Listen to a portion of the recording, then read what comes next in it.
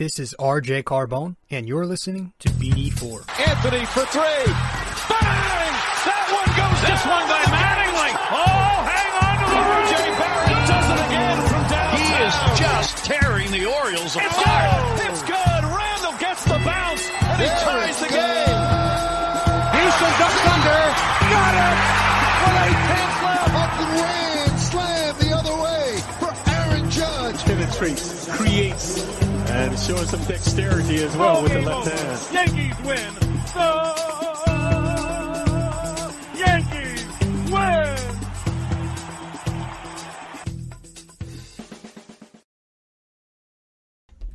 All right, what's going on, everybody? Got a lot to get to in this one. Episode 322 of the podcast. Welcome to BD4. I am your host, RJ Carbone.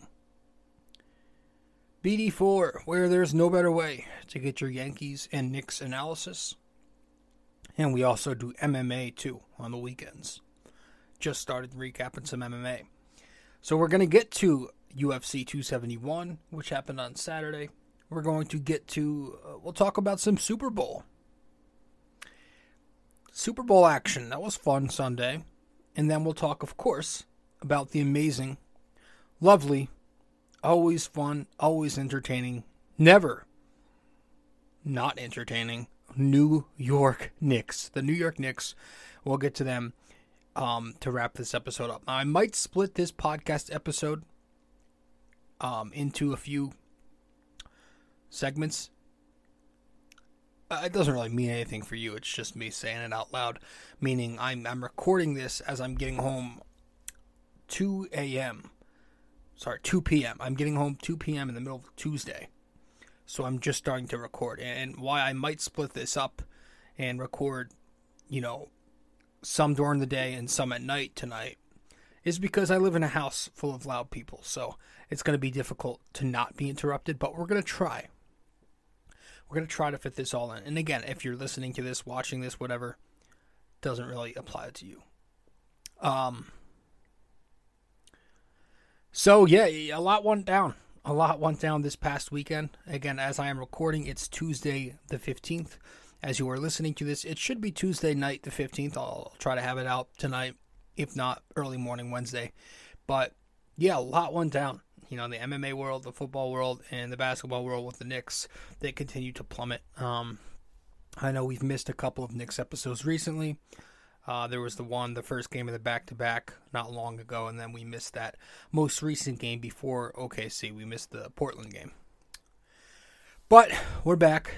I've been busy, so got to talk about this most recent game. We'll get to the most recent OKC Knicks loss again later in the episode, but I do want to start off with, we'll go with the top of the weekend, then we'll come up to date here. So we'll start with UFC 271, then we might talk some Super Bowl, which I actually won some money this time around, and then we'll get to the Knicks. All right, so real first, guys, just the boring usual stuff. If you have not yet subscribed to this podcast, be sure to do that right now.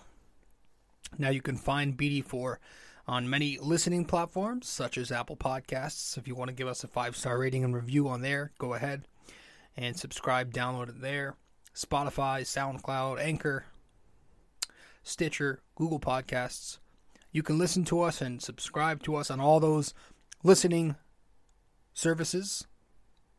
But you can also watch the podcast too. So if you're interested in watching the video format of this podcast, and maybe you are right now, maybe you're not, just go to YouTube and search BD4. BD4, we're on YouTube. We've been, since episode 55 of the podcast, up to now, we've been on YouTube. So it's been a fun ride, and man, we're coming up. It's feeling like we're breezing through these episodes. We're coming up on 350 pretty soon. By the end of the, I would say by the summer we'll have 350 overall. So that's pretty crazy to me. Yeah. Subscribe, follow me on social media. I'm on Facebook, RJ Carbone, and I'm also on Instagram at Rob J. Carbone. So with that said, let's get to our first couple of plugs. When we get back, we'll dive right into the episode. Again, talk some UFC 271. Super Bowl... Oh, shit. I don't even know which number it is. 50-something, right? And then we'll talk Knicks OKC. All right. So stay with us. We'll be back, and we will get right into it.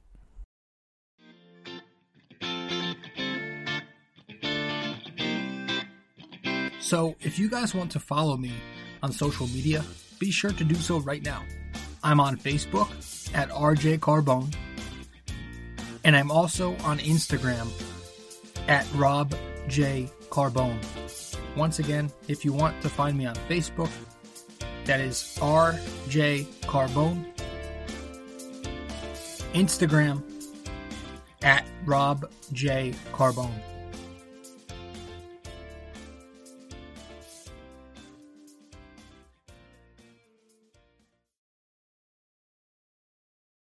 Hey guys, so I've noticed that only a small portion of you who watch BD4 on YouTube are actually subscribed.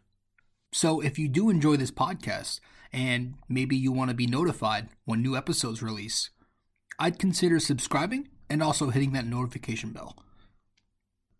This way we can help the channel grow and you won't miss a single episode of BD4. Alright, let's get back to it.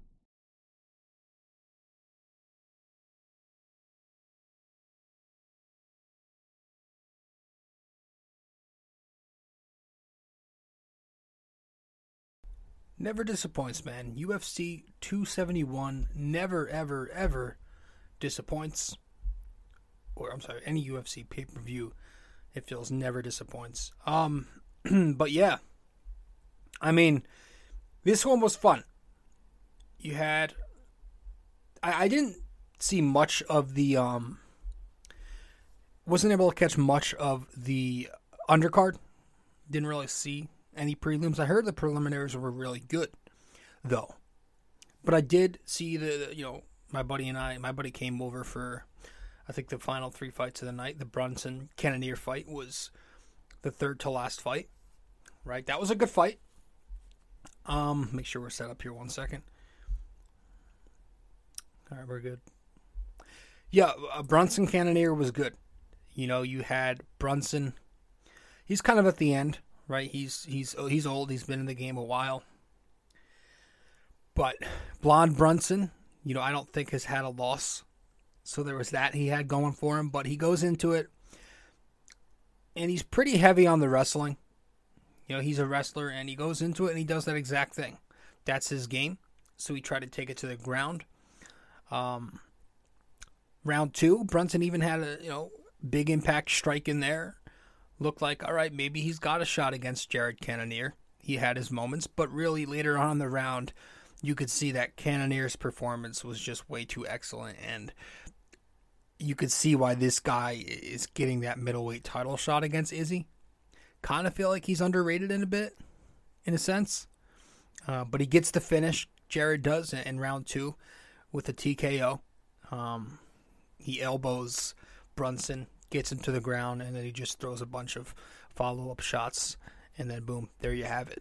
It was a good fight. It actually got performance of the night. Cannonier did. He got performance of the night, so that was nice to see. And then you got to the big fight. This is one of the 2 fight of the nights, I believe, or was it was either one of the fight of the nights or it was Tai Tuivasa getting the performance of the night. That might have been it, along with Jared. But yeah, Lewis and Tuivasa. I mean, you got one guy, Derek Lewis, going into his hometown of Houston, the favorite. The fans want him to win. He's favored on the Vegas card. This was a fun one. It was a fun war between 2 heavyweight fighters, 2 heavyweight contenders, and also this ends in a round 2 knockout. At times, this fight, looked like that Francis Ngannou, Cyril Gane fight, where Derek Lewis had attempted a few takedowns, and Tai and him were battling on the ground. Tai was throwing some punches on the ground to work it back into stand-up. But then at the end, man, it turned into what everybody wanted to see. It was brutal and it was amazing.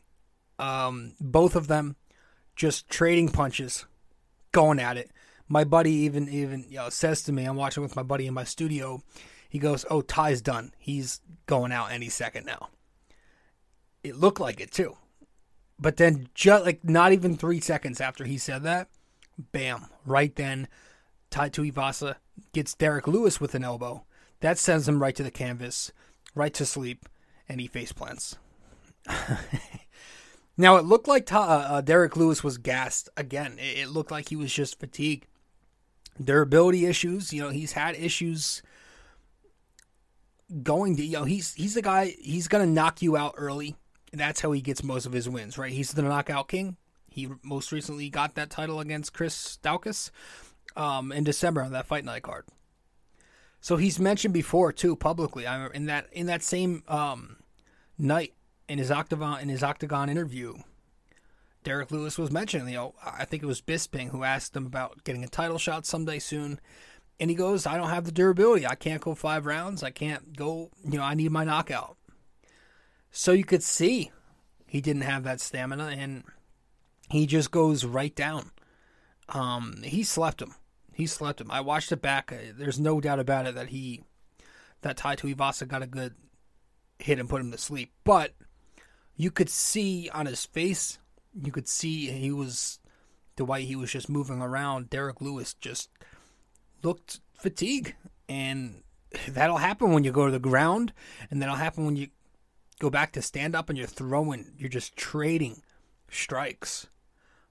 So yeah, Ty wins. And as for Ty, good for him, man. Good for friggin' him. He obviously did his shoey bullshit. Hey, do you, man? He had his fun there, but the man's a beast, and he's legit too. This is the same dude who was on a losing streak not long ago. He was cut by the UFC, but he comes back into the promotion, and now he's in conversation to eventually get that title shot at heavyweight.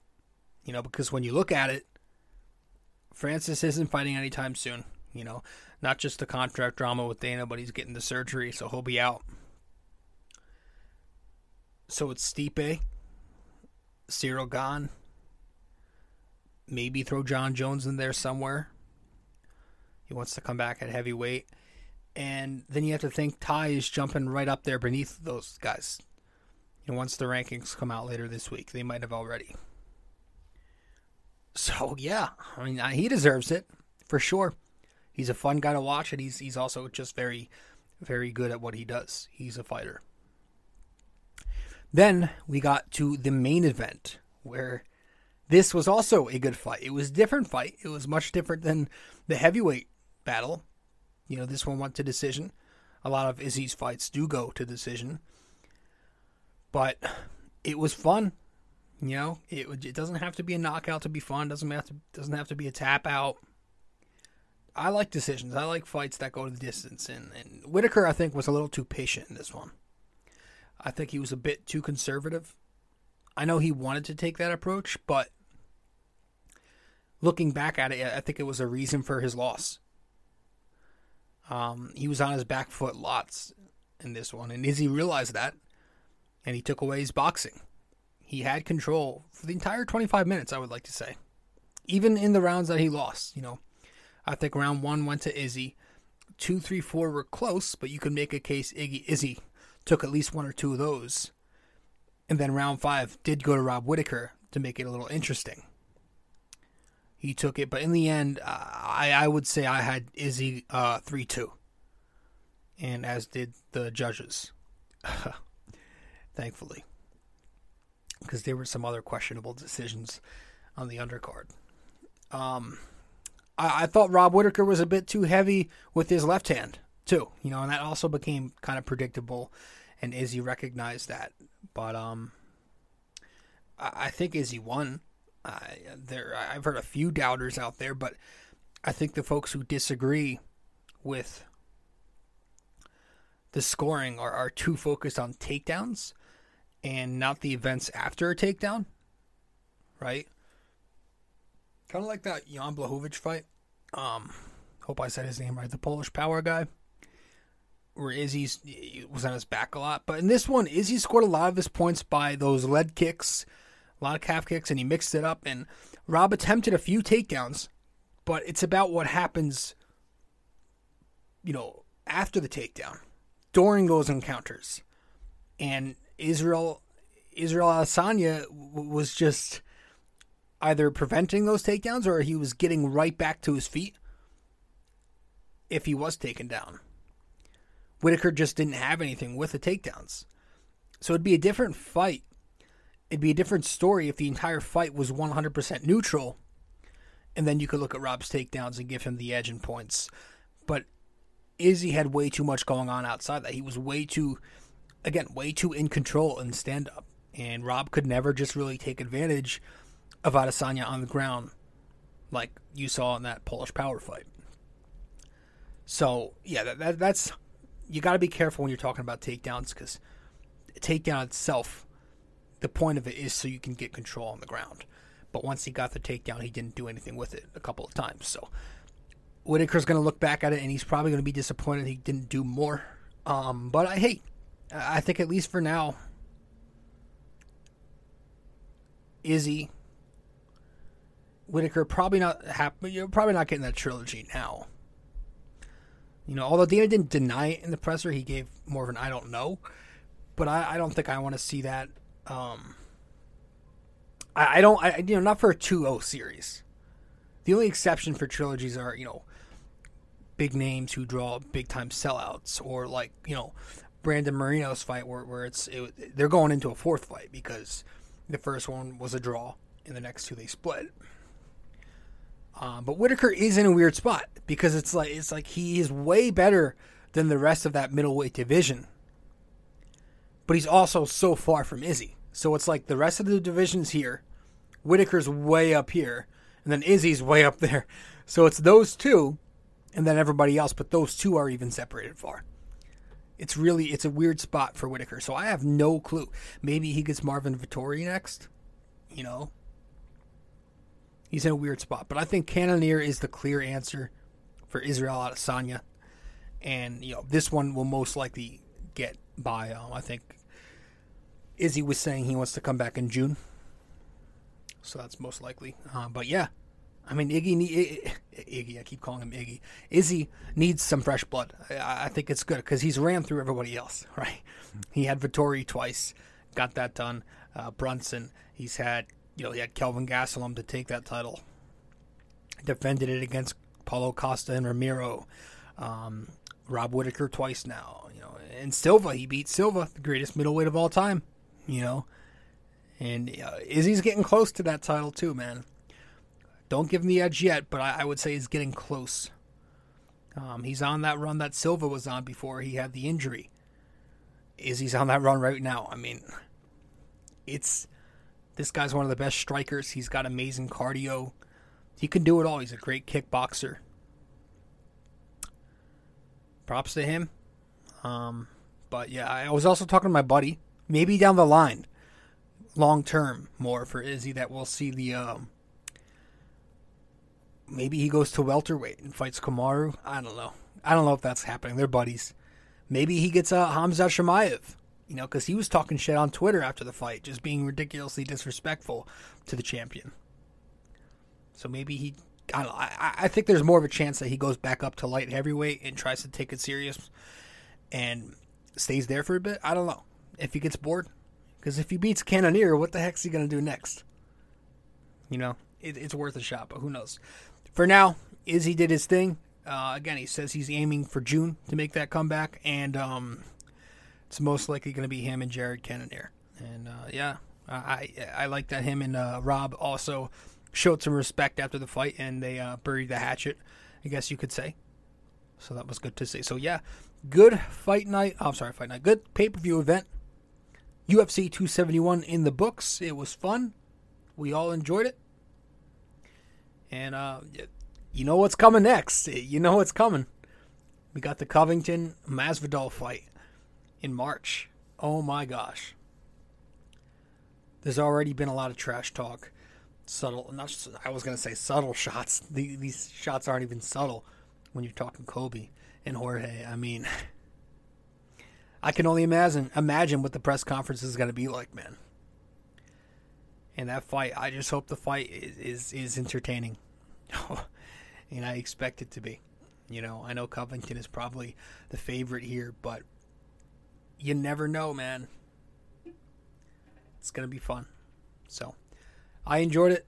I'm loving this sport. Got a fight night this upcoming Saturday. It's Hill against Walker. I think we have a couple more fight nights in there, and then we'll get to the 272 card. So that's fun. Let's head to break. When we get back from break, I guess we'll talk some Super Bowl.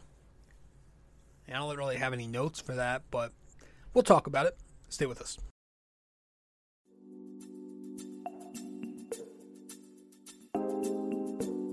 So BD4 is on so many platforms to listen to.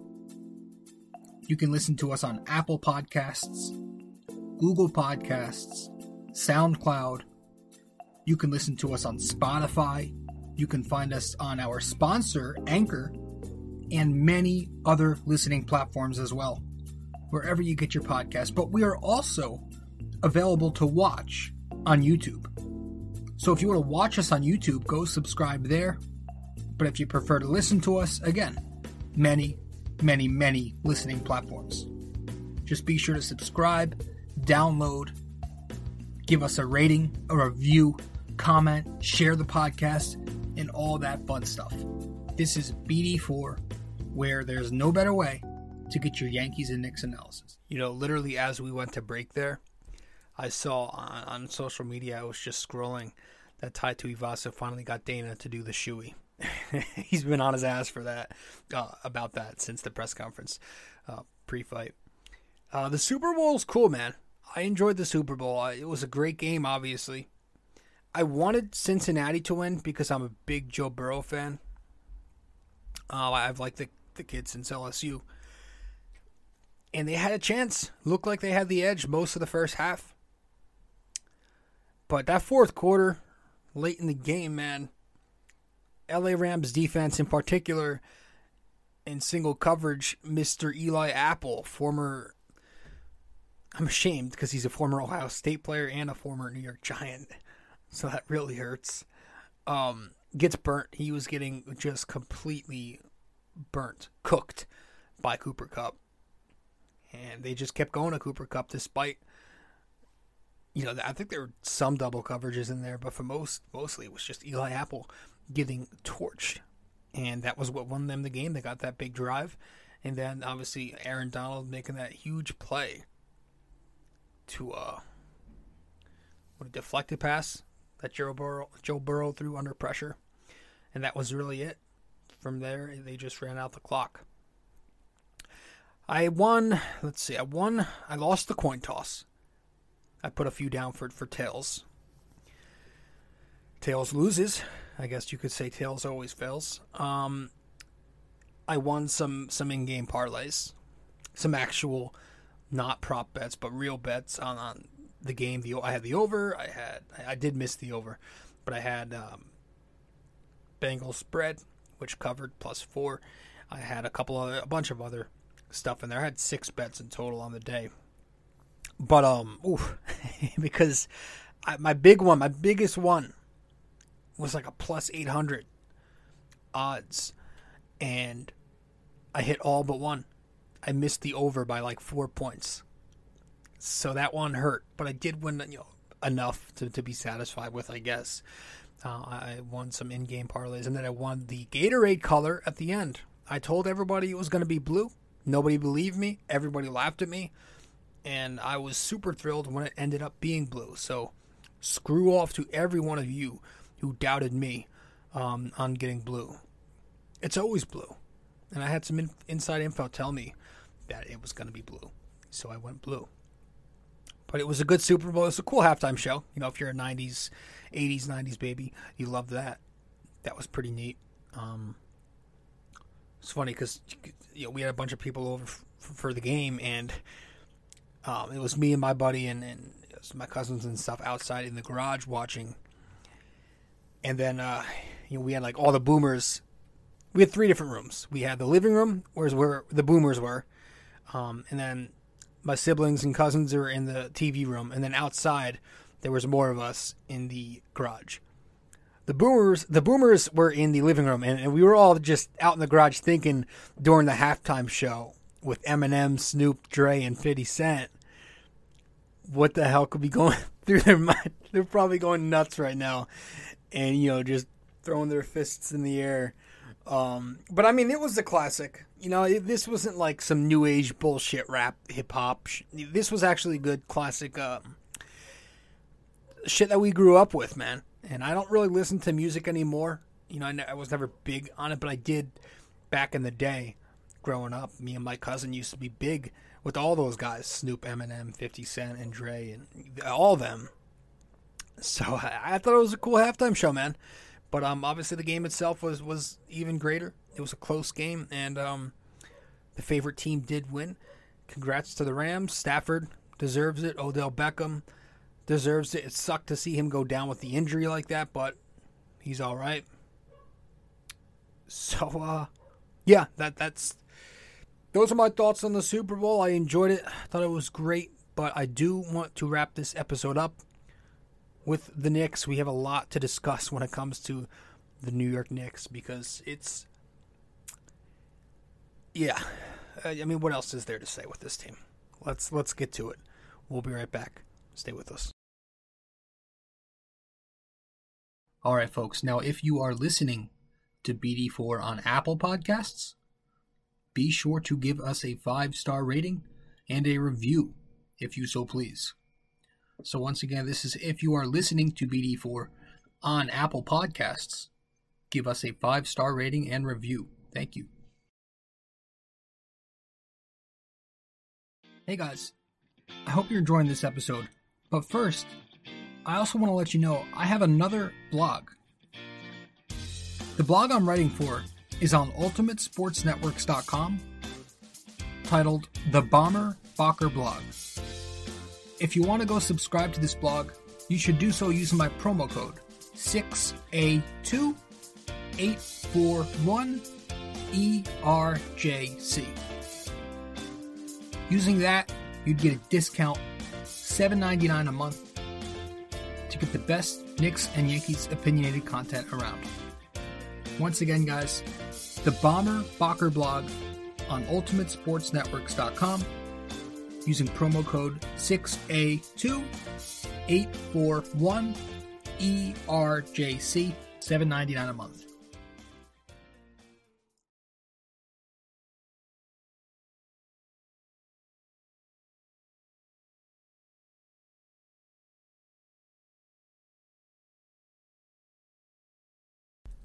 All right.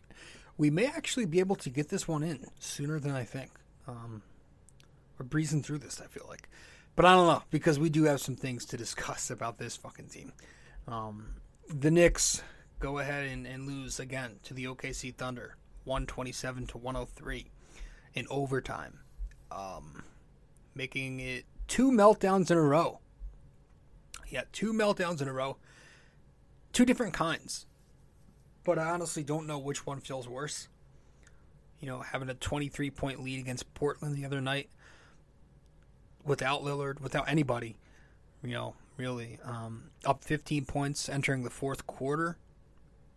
Was that bad? Was that worse? Or was losing an overtime game to another terrible tanking team, an undersized, inexperienced 17-win OKC team without 2 of their best starters? Any way you want to put it, it was awful. On the stat sheets real quick, the Knicks go 42% from the field, 30% from 3. OKC goes 50% from the field, 38% from 3. So the Knicks were 8% worse in each of those categories. Knicks score 50 points in the paint. The Thunder, 64 points in the paint. Minus 14 points, that means. And Mitch had an excellent game. But OKC had him switching onto guards all night on the perimeter. So we did a lot of rotating. And whenever he left the floor, it was very noticeable. As usual, we don't have that backup big depth, especially on a night like last night. And I'm starting to get scared about this whole contract thing with Mitch. It's a situation for sure. Teams are looking at him. You're hearing these articles about Chicago, Detroit, looking at him because he's an unrestricted free agent by the end of the year. You already know his camp is going to push for every penny too. And I'm starting to think the minimum $55 million is not going to be enough. But we'll get to that another day. And also, they got hurt in the paint because if you watch Randall's efforts defensively in parts of this game, he was just giving up way too many easy pathways to the lane. He practically allowed OKC to walk to the rim at times watching him. I'm not hating. Rewind and watch yourself. The only thing you could say the Knicks dominated in was rebounding. But again, that's very much expected with how undersized OKC is. The Knicks also did a nice job pushing the pace, at least in the first half. First half pace was 105 for this game. Second half, I think it slowed all the way down to 92, I want to say. So, nice to see that. Burks, plays so slow. So it did slow down once he played some more point guard in the second half. So I guess it's a good thing that the Knicks continue to up the tempo more than they usually do. Getting into their offensive sets a lot quicker. The last 9 games, the Knicks are 6th in pace. And that has a big reason. That's a big reason why they're also 13th in points per game in the last 9 games. So, which I'm saying that as a good thing because, it's even worse overall. Your standout stat lines of the night individually: Randall, a triple-double, 30 points, 13 rebounds, 10 assists. Did take 26 shots and had 7 turnovers, and we're going to get to his clutch play in a second. Robinson, another phenomenal game all around. 14 points, 17 rebounds, 4 steals, 4 blocks. Kid works extremely hard, man. He's been outstanding, averaging a double-double in his last 25 games. Last night he worked his ass off, blocking shots, switching onto the perimeter and guarding Giddey in space, rotating. Great game for Mitch. Quentin Grimes is hot. 19 more points after, I think, 20 in Portland. This game was at the Garden. 19 points, 7 boards, 5 more triples, a steal, 2 blocks in 40 minutes. He had that big, clutch, fast break layup at the end of regulation to get them to OT. And Fournier was a big reason for that. 29 more points, 6 more threes, 56% from the field, but he had some big defense down the stretch. That steal he had led to that Grimes transition bucket. He had a big block on Josh Giddey, Fournier. Also knocked down some big shots late. The 3 free throw attempts, he hit all of them. And he also hit the big 3-pointer in overtime. But the bench was pretty quiet. But when you literally do not play the bench, and we'll get to this too, it's bound to happen. Because you got to look at the minutes distribution. Gosh. OKC, Terrence Mann goes for 30 points. Josh Giddey, 28-point triple-double. Baisley, 23 points. I don't know what Tibbs was thinking early on by putting Evan onto Josh Giddey before he adjusted and switched Grimes onto him. But that hurt us early on. Giddey was 7 for 9 for 16 points in the first half. And then he was 4 for 13 the rest of the way through. A lot of that had to do with Grimes having that assignment. He's a hounder, man. Also, before we dive in, just know that we're probably going to be talking some draft prospects pretty soon, very soon. You remember? I don't know if you remember from 2 years ago we did that.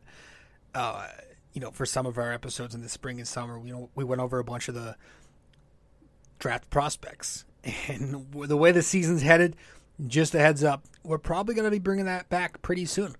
We might be into some March Madness, and we'll see.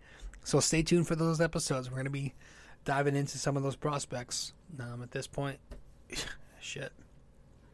But yeah, the one thing that we continue to see, this team's sheer ineptitude late in games is something I've never seen before.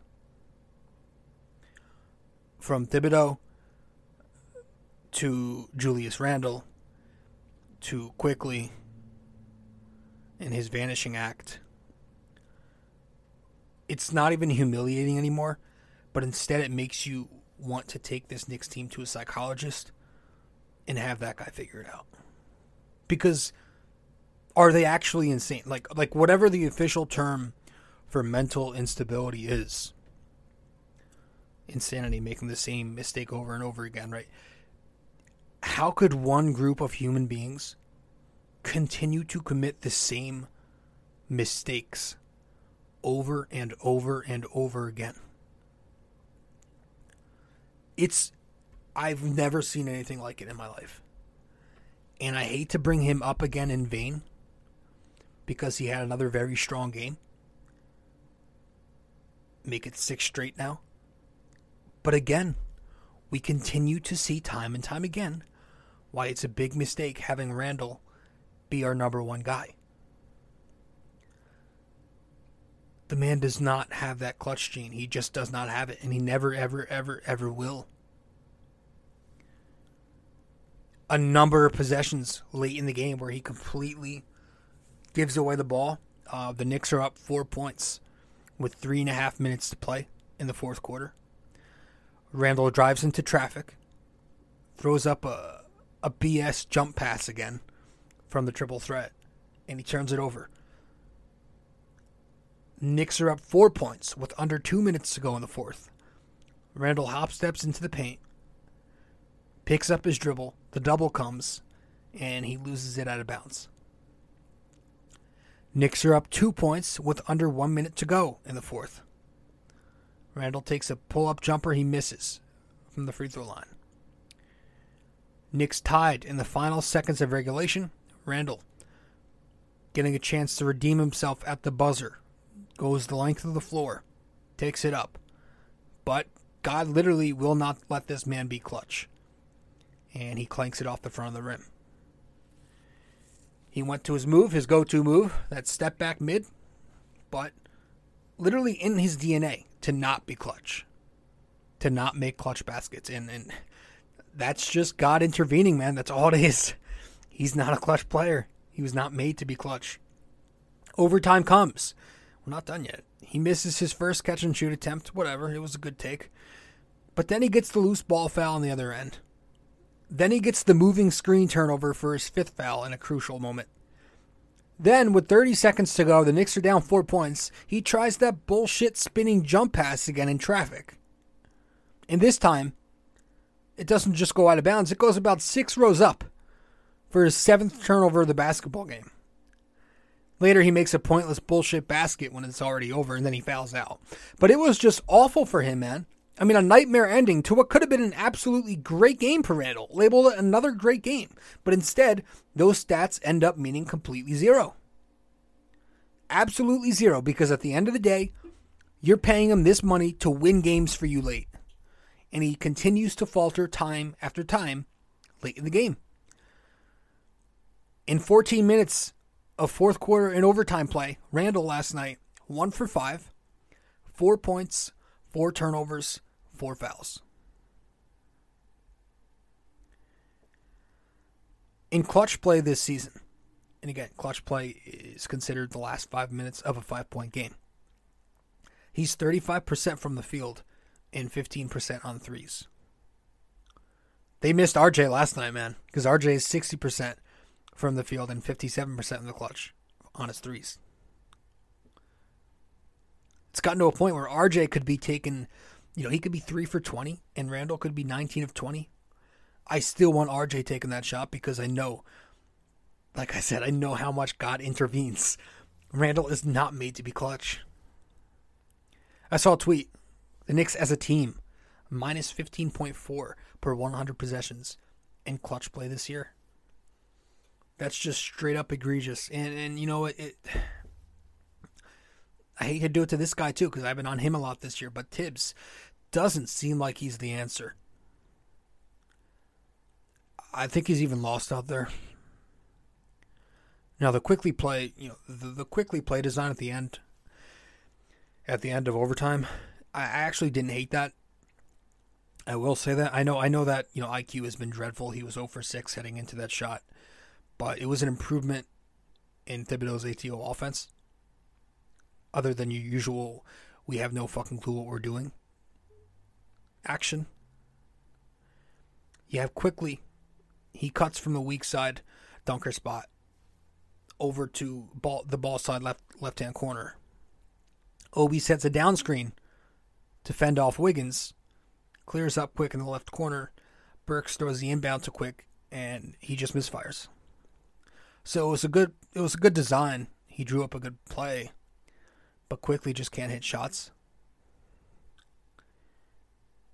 But my issue with Thibodeau here is just we shouldn't have been in that situation. Because once again, we see in the second half, especially late fourth quarter overtime, again, we go away from what was working. We slow down the pace. We start dribbling side to side again. The body movement stops. The ball movement stops. It's terrible. And that's on coaching. That's on coaching. He's a man without a plan right now. I mean, this guy lost count of his timeouts and his challenges right after using a challenge. My guy, you get one challenge. One. And because of this boneheaded mistake, Tibbs left the Knicks in a terrible position in the final minute where they couldn't advance the ball or draw up any half-court action. That, to me, is miscommunication with your assistants. How are you that unprepared at this point in the game? But again, why are we even talking about this? This is the Thunder. 4-17 heading into this game in their last whatever games. What are we doing with the rotation? Are we trolling at this point? Because like I said, go back and look at the minutes distribution last night and tell me he's not trolling. I dare you. 4 of the 5 starters had over 40 minutes. 4 of the 5. And you look at the bench, you had Cam Reddish, Obi Toppin, 8 minutes each. 2 guys with size and athleticism. And reminder, Mitch is playing 40 minutes last night on a bad ankle. You've got Cam and Obi sitting on the bench. Sims picking up another DNP CD. Deuce McBride as well. In a game where you're playing the youngest team in basketball, who are going super small. Julius is clearly gassed again at the end. And again, we just went over that. And yet, you still can't give minutes to your younger athletic wings? How is that possible? It just makes you think, what is the goal here? You don't want to tank. Okay, so are you trying to win? Because these kids, they might just give you a chance if you just give them a shot. I mean, you needed a defender with size last night who could get into the lane, put the ball on the floor a little bit, and we still sit Cam. A first rounder, folks, a first rounder. It's getting worse by the day, too, because you've got now quickly 28% in his last 18 games. Cam still can't find legitimate minutes. You've got, on top of that, Alec Burks, 33% in his last 23 games. Kemba being Kemba. RJ going down with the ankle injury. We still can't find room for Cam. There's obviously a clear disconnect between the front office and Coach Tibbs. I mean, there's literally a report saying he did not want Cam Reddish. OKC literally ran the game through their rookies and their prospects, and they still won. They're a tanking team who tried their best to do exactly that and lose this game. But the Knicks still couldn't take it. Their fans, their organization is probably super PO'd they lost that game, or they won that game. And we're sitting here still force-feeding these veterans, giving them heavy minutes, despite the same results at the end of games every time. So the trade deadline has passed. It's over with. We did nothing to free up rotation minutes. Nothing. Instead, with the injuries, Derrick Rose, now RJ, we're giving these veterans an even more bigger leash. We're giving them an uptick. For what? For off-season value? Is that going to be the narrative now? Please. You can't showcase a vet too. That's where I think that thing is overrated as hell. The league knows who veterans are. You can only showcase a younger player who still has upside and ceiling to reach. You're not showcasing a vet. And do we need a point guard or what? Because I'm so tired of looking up, even in games where we think we move the ball well, and seeing our assist average be, average at best. Like last night, we had 5 periods of basketball to play. 53 minutes, right, of basketball last night. And we're barely over the league average of 24 dimes. We had 28. I want to be one of those teams who are constantly moving the rock, man. Constantly. And this is not having a point guard and also not having an offensive playbook. Right? An offensive playbook that's extremely generic and ISO heavy with Julius. I wish we could see a little more, blocker mover set. I wish we could see more of a wide set offense where you get your playmaker taking it up on the right wing, your screener in the middle, and then on the left wing you got your cutter. Something, right?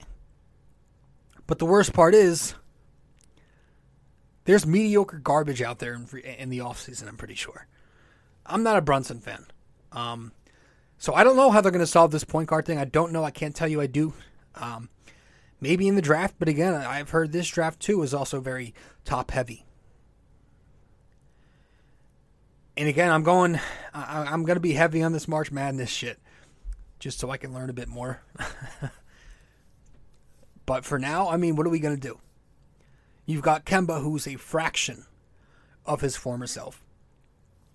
His defense, he doesn't have enough offense to mitigate his poor perimeter defense at this point, right? You could see offenses are constantly attacking him with screens, and he has no idea. Burks is out here playing point guard as a slower veteran off-guard wing.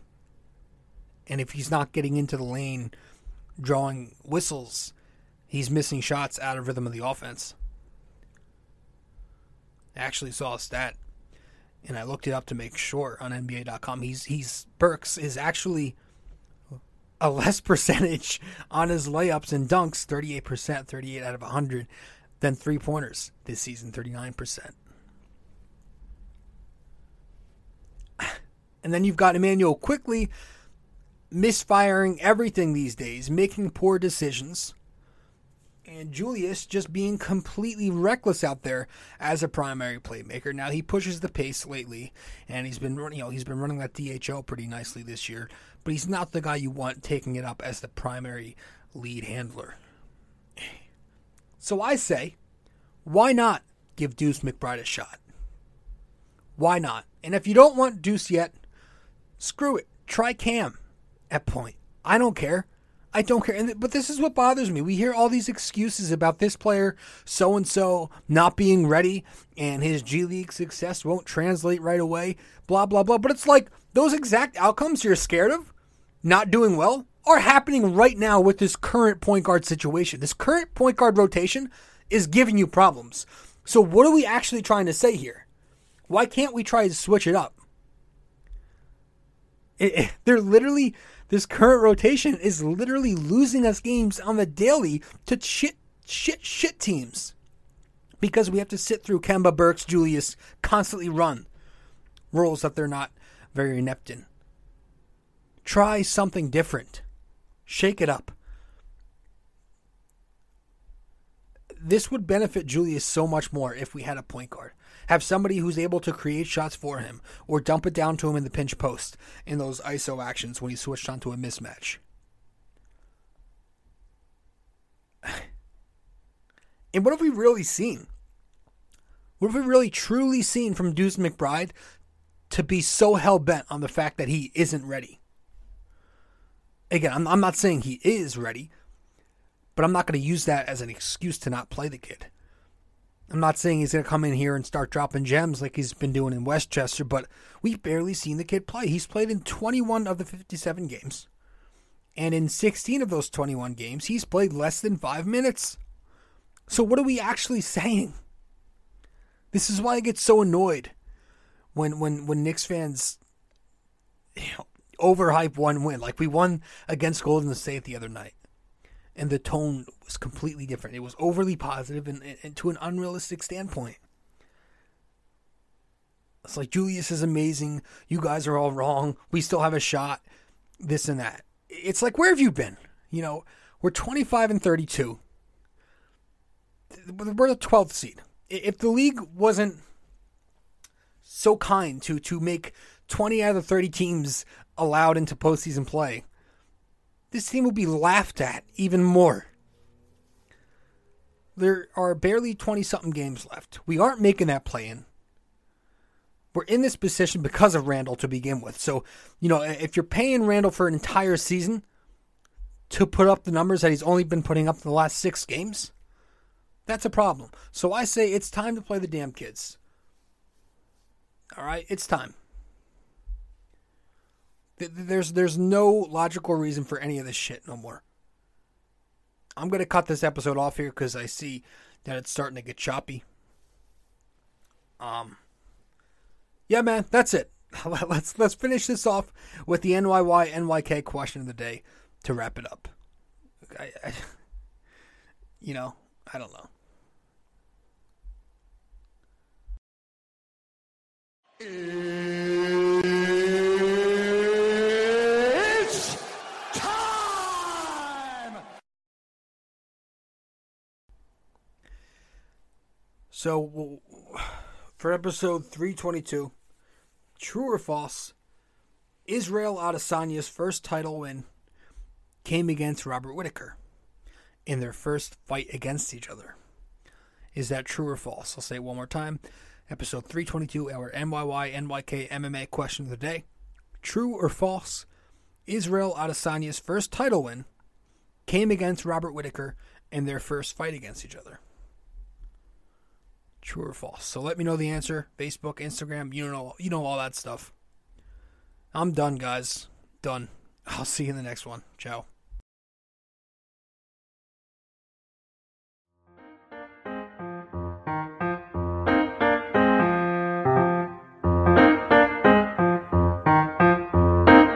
This podcast is brought to you by Anchor.